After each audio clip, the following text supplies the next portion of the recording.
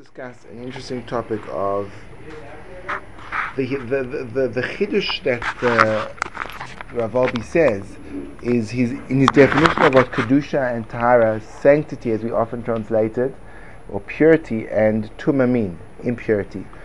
We would naturally, intuitively think that the notions of purity and impurity, when rendered into English, would suggest different types of spiritual awareness in a very defined sense.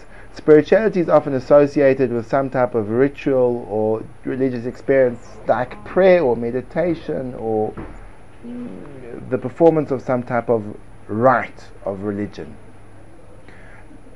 Whereas Rav Wolbe, when he describes the two contrary concepts of Tumah and Kedusha, he describes them as states of mind which are globally relevant and really inform us on how to perceive the world around us, and it's not really what we would generally describe as a religious sense of being. He describes Kedusha as being highly sensitized to what occurs around you, and Tumah as being numbed to the external environment. In other words, Kedusha is when you feel the subtle nuances. The example we gave was a person that takes his 10-year-old nephew to listen to a live performance of Beethoven's Fifth Symphony, the concerto, the Emperor Concerto. Beautiful, beautiful work. And he's sitting there enjoying every inflection of every tone, and the 10-year-old nephew is saying, "Why are you wasting my time? This stuff all sounds the same." He doesn't have the sophistication to appreciate what's going on, so for him it's a bland and uninformative experience, whereas to the person who's alive to the idea of music is involved, so the way it's played and this particular conductor's style in the way that he conducts his orchestra is also different. So there are subtleties upon subtleties upon subtleties. In life, there's the subtleties of life, hearing the music of the life around you. A person who's tahor, he's pure, he can hear it. A person who's tameh, the sounds are muffled and he can't distinguish between them and he can't pick up the subtleties. Which means when a person, for example, in your environment is going through some type of either great joy or small joy or difficulty, you become sensitized to it, not because you're a nice guy, because you're a Torah. And similarly, if there's some type of dysfunction in the morality in the world around you, you pick it up, you intuit it. Not only in terms of the global morality, but in terms of the Torah values, you become highly attuned to the degree that an example which is given is, I believe it's in the Sefer Chovos HaLevavos, which describes, is it? I think so. No, sorry, that's a different description he uses. This could be a Tanit V'Eliyahu, if I'm not mistaken, but of course I could be, where Eliyahu Novi is accompanying a sage down the marketplace, and they pass, I imagine it was a fishmonger's shop. I don't know if Unhygienics was a particular fishmonger, Pashtus not, because he only appears in Asterix, but there was another fishmonger, and everyone knows when you go past the fish shop, das schmeckt das etwas. It's slightly fragrantly challenged. So the person goes past this fish shop and revolting. And Eliyahu Novi doesn't get bothered by the smell. Do all Americans say it that way? All Americans say it that way. I am an American and I say it like Americans say it. And comes along Eliyahu Novi, they keep on walking, and Eliyahu Novi walks past two people and he holds his nose saying he can't stand the stench. Whereas the man he's walking with doesn't smell anything. He says, "What smells so bad?" He says, "Those men, they do aveiros." In other words, he could pick up the smell of aveiros. Now, obviously, there's a lot of discussion in regard to what the sense of smell is. Sense of smell is one of the strangest things. It's located in the nose, which was the place where the breath of life was breathed into. But perhaps more acutely than any other senses, the nose is able to pick up if something is good or bad, or alive or dead. And smell is always a great indication to the vitality of a given substance. All things which are dead smell revolting to the human nose. Things which are alive have a fragrance which is very different. Death gives off a stench, the stench of death, whereas life is smells pleasant and fragrant. I think live fish don't smell good either. Sorry? A live fish don't smell good either. They don't smell bad if you smell dead fish. Yeah. Live fish smell like live fish. Dead fish smell revolting. Death generally carries with it a stench, a terrible smell. Life doesn't. And the way the Mashiach will paskin will be on the sense of smell. We use the sense of smell to define something which our eyes can't see and our ears can't hear. They can't pick up the subtleties of it, but the nose can. So often when you're looking in the fridge, if you can have that hummus or not, you look at the hummus and it looks great. You touch the hummus by inserting your index finger and whooshing it around, and it feels great. The texture is marvelous. But you don't really know if it's right or bad or good until you actually put it to your nose and smell it. So smell is a great indication. It's a much more subtle way. It can pick up things that the senses of hearing and feeling and the other senses can't get to. Shirts too. The shirts clean. Shirts, yeah. Smell test. The smell test. Bekitzer, the smell test. The smell test is it has a subtlety to pick up which other senses don't have. The Mashiach is going to paskin according to his sense of smell, which means he'll be able to sense what's right and wrong more than you'll be able to see it and hear it. And the truth is, when we have a sense of something, we associate it with a sense of smell. We say, we're not sure, something just doesn't smell right. Meaning when you can't describe the exact problem, the sense you revert to describing the fact that you intuit there's something wrong, but you can't put your finger on it, meaning bring it down to something which could be explained in words, you say, I smell something fishy here. I smell a rat. Something smells fishy. So he'll have an intuition about certain things being right or wrong. The Mashiach will be able to smell if this object belongs to you or not. In a dinai mominus, in a arbitration of property law, he'll say, no, that object, it smells bad by you. It belongs to him. So, but he won't know the halacha? Of course he'll know that, he'll have that sense of smell based on his superior halachic knowledge. He's obviously not going to pick up the object and literally smell it, but it means that his degree of perception will be that even when the evidence is rather inconclusive, he'll be able to pick up the subtleties and on a higher level intuit it. That's called heightened Kedusha. What I'm trying to do is corroborate the fact that Kedusha and Tumah are not religiostic experiences, religiostic, it's a new word, but they are in fact states of mind of degrees of sensitivity or numbness to the world around you. In its truest essence, meaning going down to the very parameters of the reality of Torah and how they manifest in the world. So Kedusha means sensitivity to the world, and Tumah means desensitized to the world around you. So an interesting point that I realized, not to say that I'm Kodesh with Torah because I'm far from it, but there's a lot going on in the world, but some small detail just to illustrate the principle. It's what we discussed briefly, but I'd like to discuss a little bit more, is the Israeli light rail saga. Now the Israeli light rail has become a point for me of Kedusha and Tumah, and being awake to the world. So the Israeli light rail is going through a potential transformation.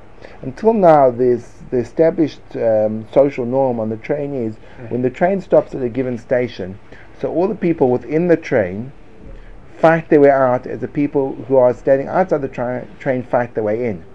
Now this creates a delay in the amount of time it takes for the people to leave and the new passengers to alight, because when you have people coming in and people coming out simultaneously, so then you get what's called collisions and collisions generally delay. So the Israeli Transport Ministry, in association with the people running the light rails, have come up with a huge campaign to make this more efficient. They have introduced the novel notion that it's more effective for the people who are coming into the train to stand by the side while those who are leaving leave. Now this is strange, this is new, this is unheard of, but nevertheless they've gone out on a limb and they've decided to introduce this concept to Israel, and they've launched a major advertising campaign. They've created a whole series of posters where they've got an interesting interesting theme to the process. Instead of having real people photographed, they've got computer-generated, very, very basic images of computer-generated people, maybe by depersonalizing the idea that you don't feel personally offended that you are one of those who's a enter while leaver type person. And they've given out pamphlets, and according to an anecdotal report, there are certain individuals who were offered sweets, candies, when they left the train in the prescribed manner. So for me, this is. They paint the arrow. And they've painted arrows on the side of the tracks to indicate where the waiters should stand while the leavers leave. So now, this for me is a fascinating exploration in, is it possible to change an entrenched social norm, and what factors need to be present in order for that to be effective. So the factors being used now, let's say, are publicity. Now the question is, what motivation? What's the motivation? So now there could be theoretically two motivations. You could say that let the people on the train leave because they have got places to go, and it's a generally praiseworthy human trait to respect the needs of others. That's not the approach they've taken. The approach that they've taken is, you want to get on the train. Quite frankly, you'll get there quicker if they come out first. Because if you jam your way in and they're jamming their way out, so there'll be a scuffle, sometimes or end possibly in fisticuffs, but if not, it will be a scuffle, and therefore you're not getting what you want. So just stand to the side and then you'll be able to get there quicker. So they've taken a very selfish approach to introducing. Now listen, before you offer your opinions, let's present the case, and then we'll open up the floor for hypotheses, and later on in the day we will go study the train saga. There's a station just next to us, and we'll be able to see it firsthand. You'll bring your notebooks, and we'll go on a field trip to. So we can probably just look out the window and probably watch. No, we can't, because we can't see around corners. But I like the idea. Maybe you should become a submarine. So. If you go into my bedroom, you can see. Oh, so we're in your bedroom. How foolish of us to think we're in the share room. Spatial location is a very important trait to have, young man. But this for me is a fascinating point, because here you see this is where Kedusha and Tumah becomes relevant, because it could be that you have to sense the environment around you. I'm saying this is one small detail in the environment around us, but it's something which we can focus on and see, and from it learn and delve into what's transpiring over here. Will it work? Won't it work? If it works, why is it working? How did it work? Now you could theorize and say that if it actually becomes an entrenched new entrenched behavior, so then, well, okay, how do you see that people's behaviors can be modified under certain circumstances? What are the relevant factors, and can we extrapolate from this so-called social experiment and introduce it into our daily lives, or the running of institutions, or the global governing of a population? Fascinating points. That's called Kedusha. Ironically, that's Kedusha, that you're aware to the world, and Kedusha is even more attuned, that when you see what happens, you're able to measure the value in the Torah terms of what's occurred. In other words, let's say it's a phenomenal success, and from now on, when it becomes total protocol and etiquette, that people stand on the side and they let those leave, and those enter. Is that a milah? Is that something which is praiseworthy, or is that no? That's a lacking, because it just describes a heightened sense of selfishness. Praiseworthy. Okay, well, for me, these things are things that need to be explored and thought about. For others, they're absolutely simple, and upon 3 seconds worth of thought, you have the conclusion. Blessed are you that your mind works so quickly and so well, he said, sarcastically. Okay, so that's just an exploration in terms of a practical example of what Kedusha and Torah means. But it's global.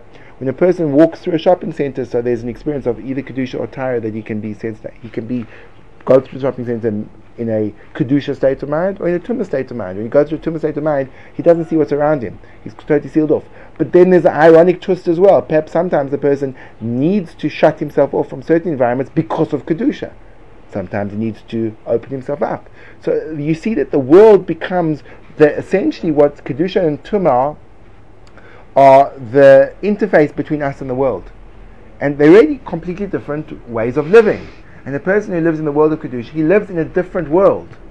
He lives in a different world. The world speaks to him in a completely different way. It's always telling him things. He's always receiving messages. I'm not me speaking in terms of prophecy, but in terms of understandings.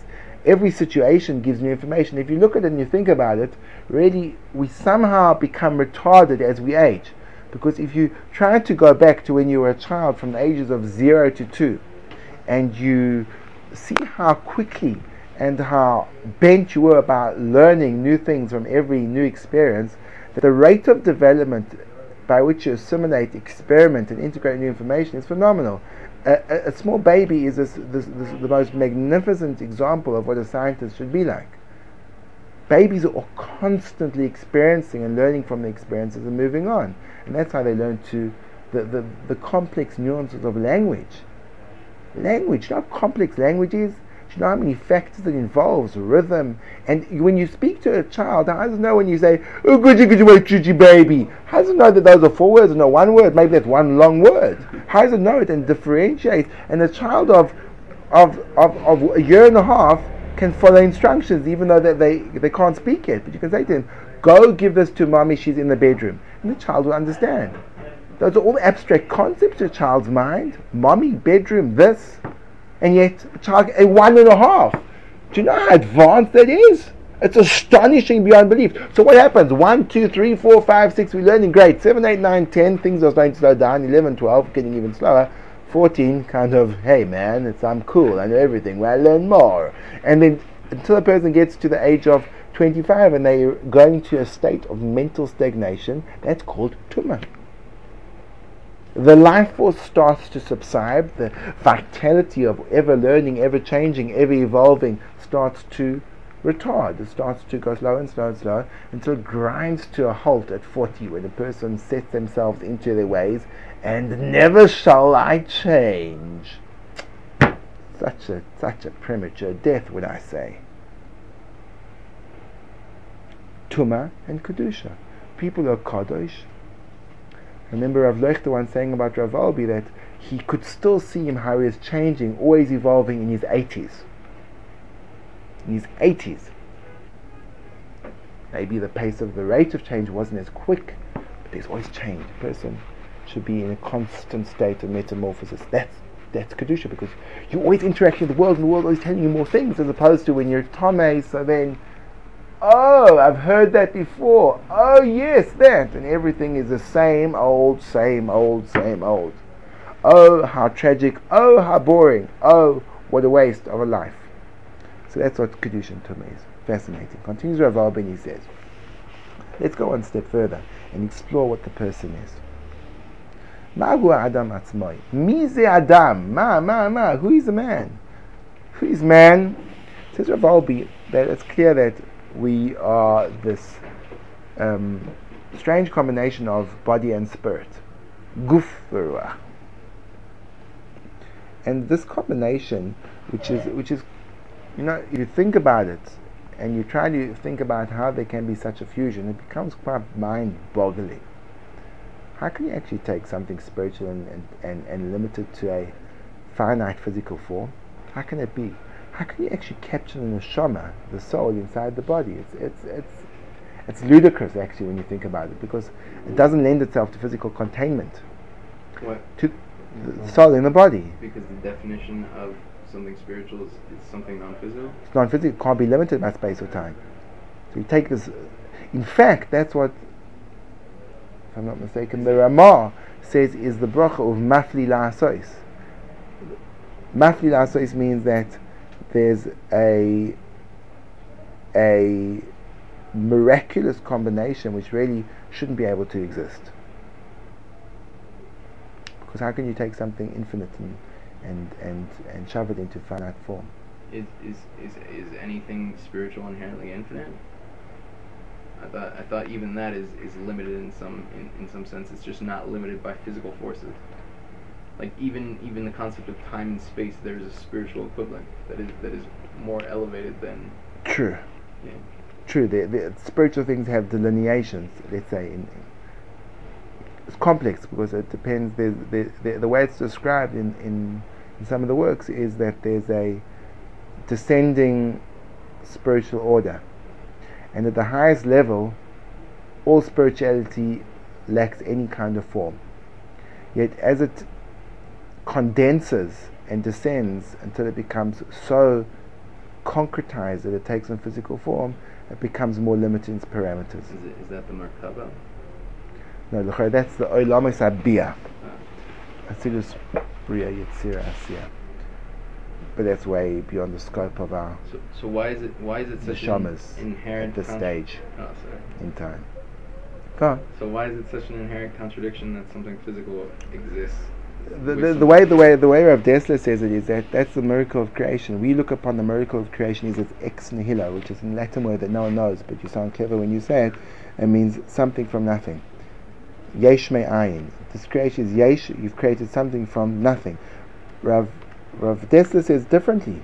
He says if you think about it, really, the ultimate yesh, the ultimate is, the thing that is, the ultimate reality is HaKadosh Baruch Hu, and therefore His light should be absolutely blinding and spread out overwhelmingly throughout the universe.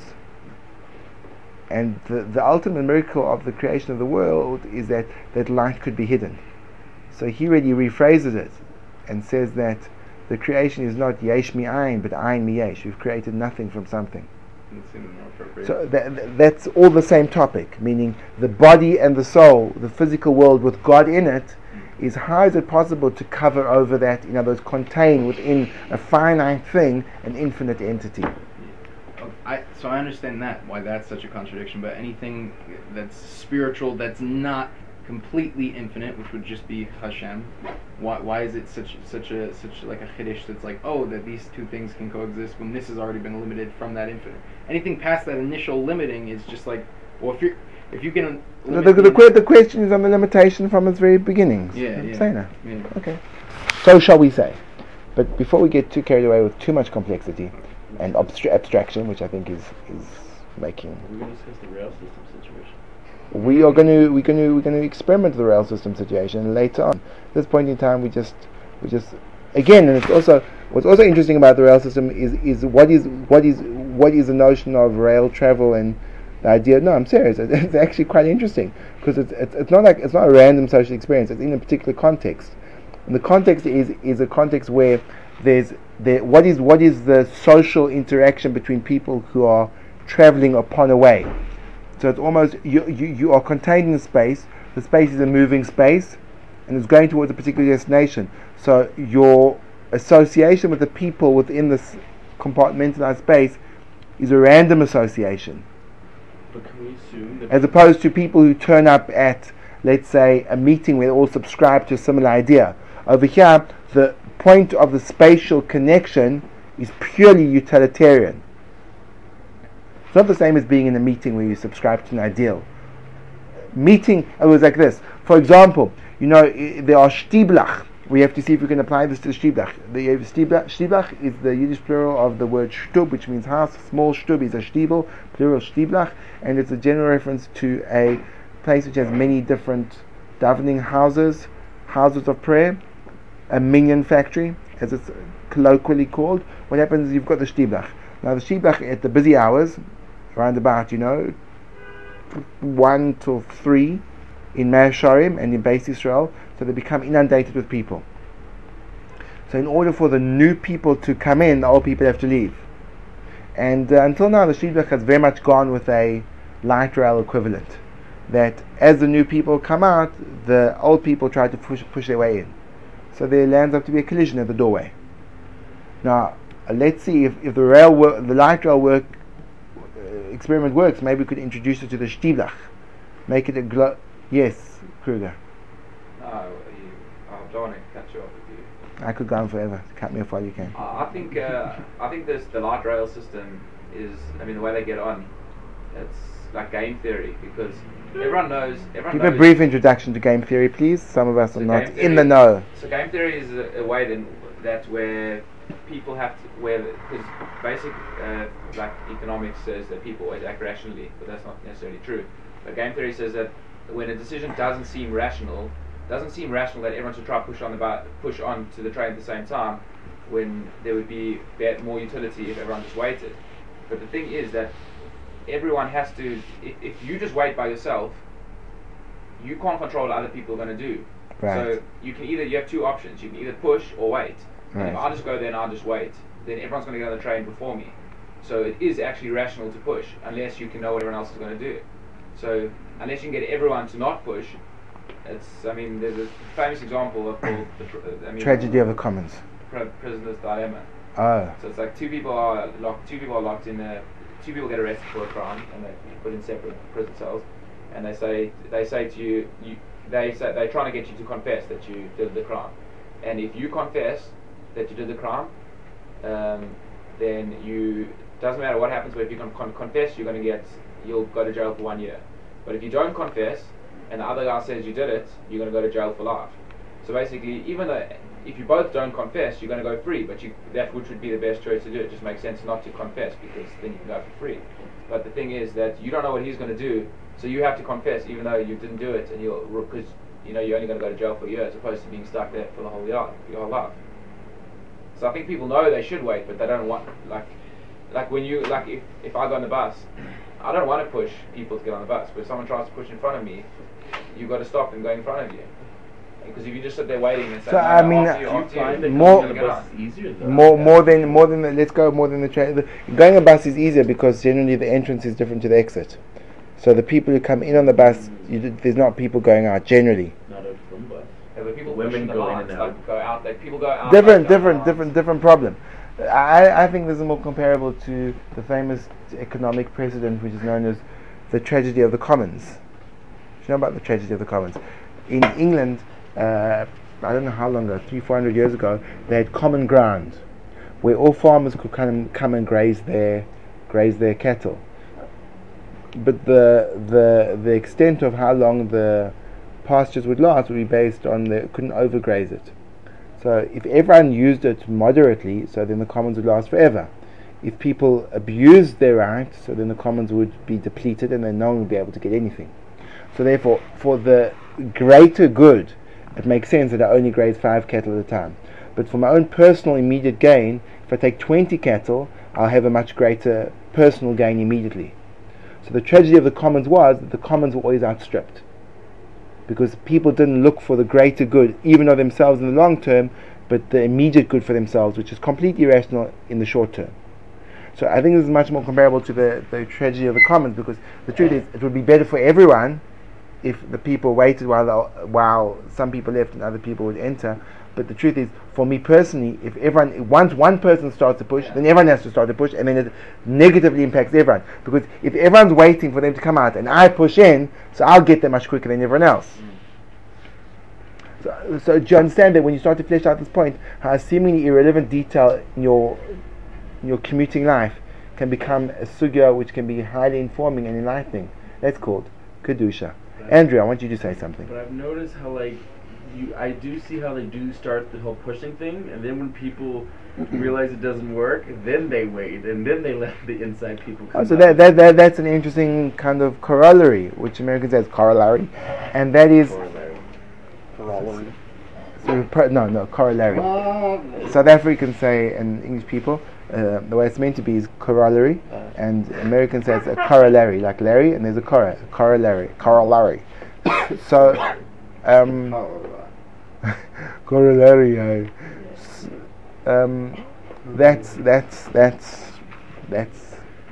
That's being awake.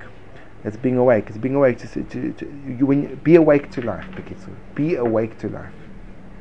Alex. I mean, the fact that they put paint on the ground, though, I would think it represents the tumah, because it shows people's inability to perceive that, to be in other words, touch with it, let's take a step back and say, why does this need to be instituted? Surely, if people have an inborn respect of others, it should be second nature that you should relate to this in this way. So the fact that this has to be imposed, surely that's indicating a sense of where are we that this needs to be actually spelt out and made explicit. Is that where we've got to? Or perhaps not. Perhaps it's like part of the Mid-Eastern culture that things just are haphazard. But then one asks, is that the Middle Eastern culture? Why is it? And then the question's gone, and the sugya develops, and we are alive and growing. And the next time you enter into a change, it will be an entire different experience. It will be an experience of learning, and it will move you forward as a person, not only in terms of geographically, from this station to the next. These people just need to be told what to do. Now we have another approach from Mr. Stein over here, who's got a slightly more autocratic approach. The problem over here is there's no one telling people what to do. If only there'd be people telling them what to do. Well, this is what they're being told to stand there. Wait, this is better than what it was. So over here we see a new mahalach in avoda. Get someone to tell you what to do. The role of discipline. Rabbi, I've been in 8 international cities where Jerusalem's the 8th one with the 8 rail cities, and the 8th rail, and Jerusalem's the only one where they have this issue. Everyone else in the world, they wait because they know. Great question. Why is that so? Why is that so? Because they were told Not New York. to begin. How many of them are New in York? Boston? We Wait. wait. People wait. Thank you, Boston we gentlemen, wait. for the contributions. They need to have like a. They need to set up a precedent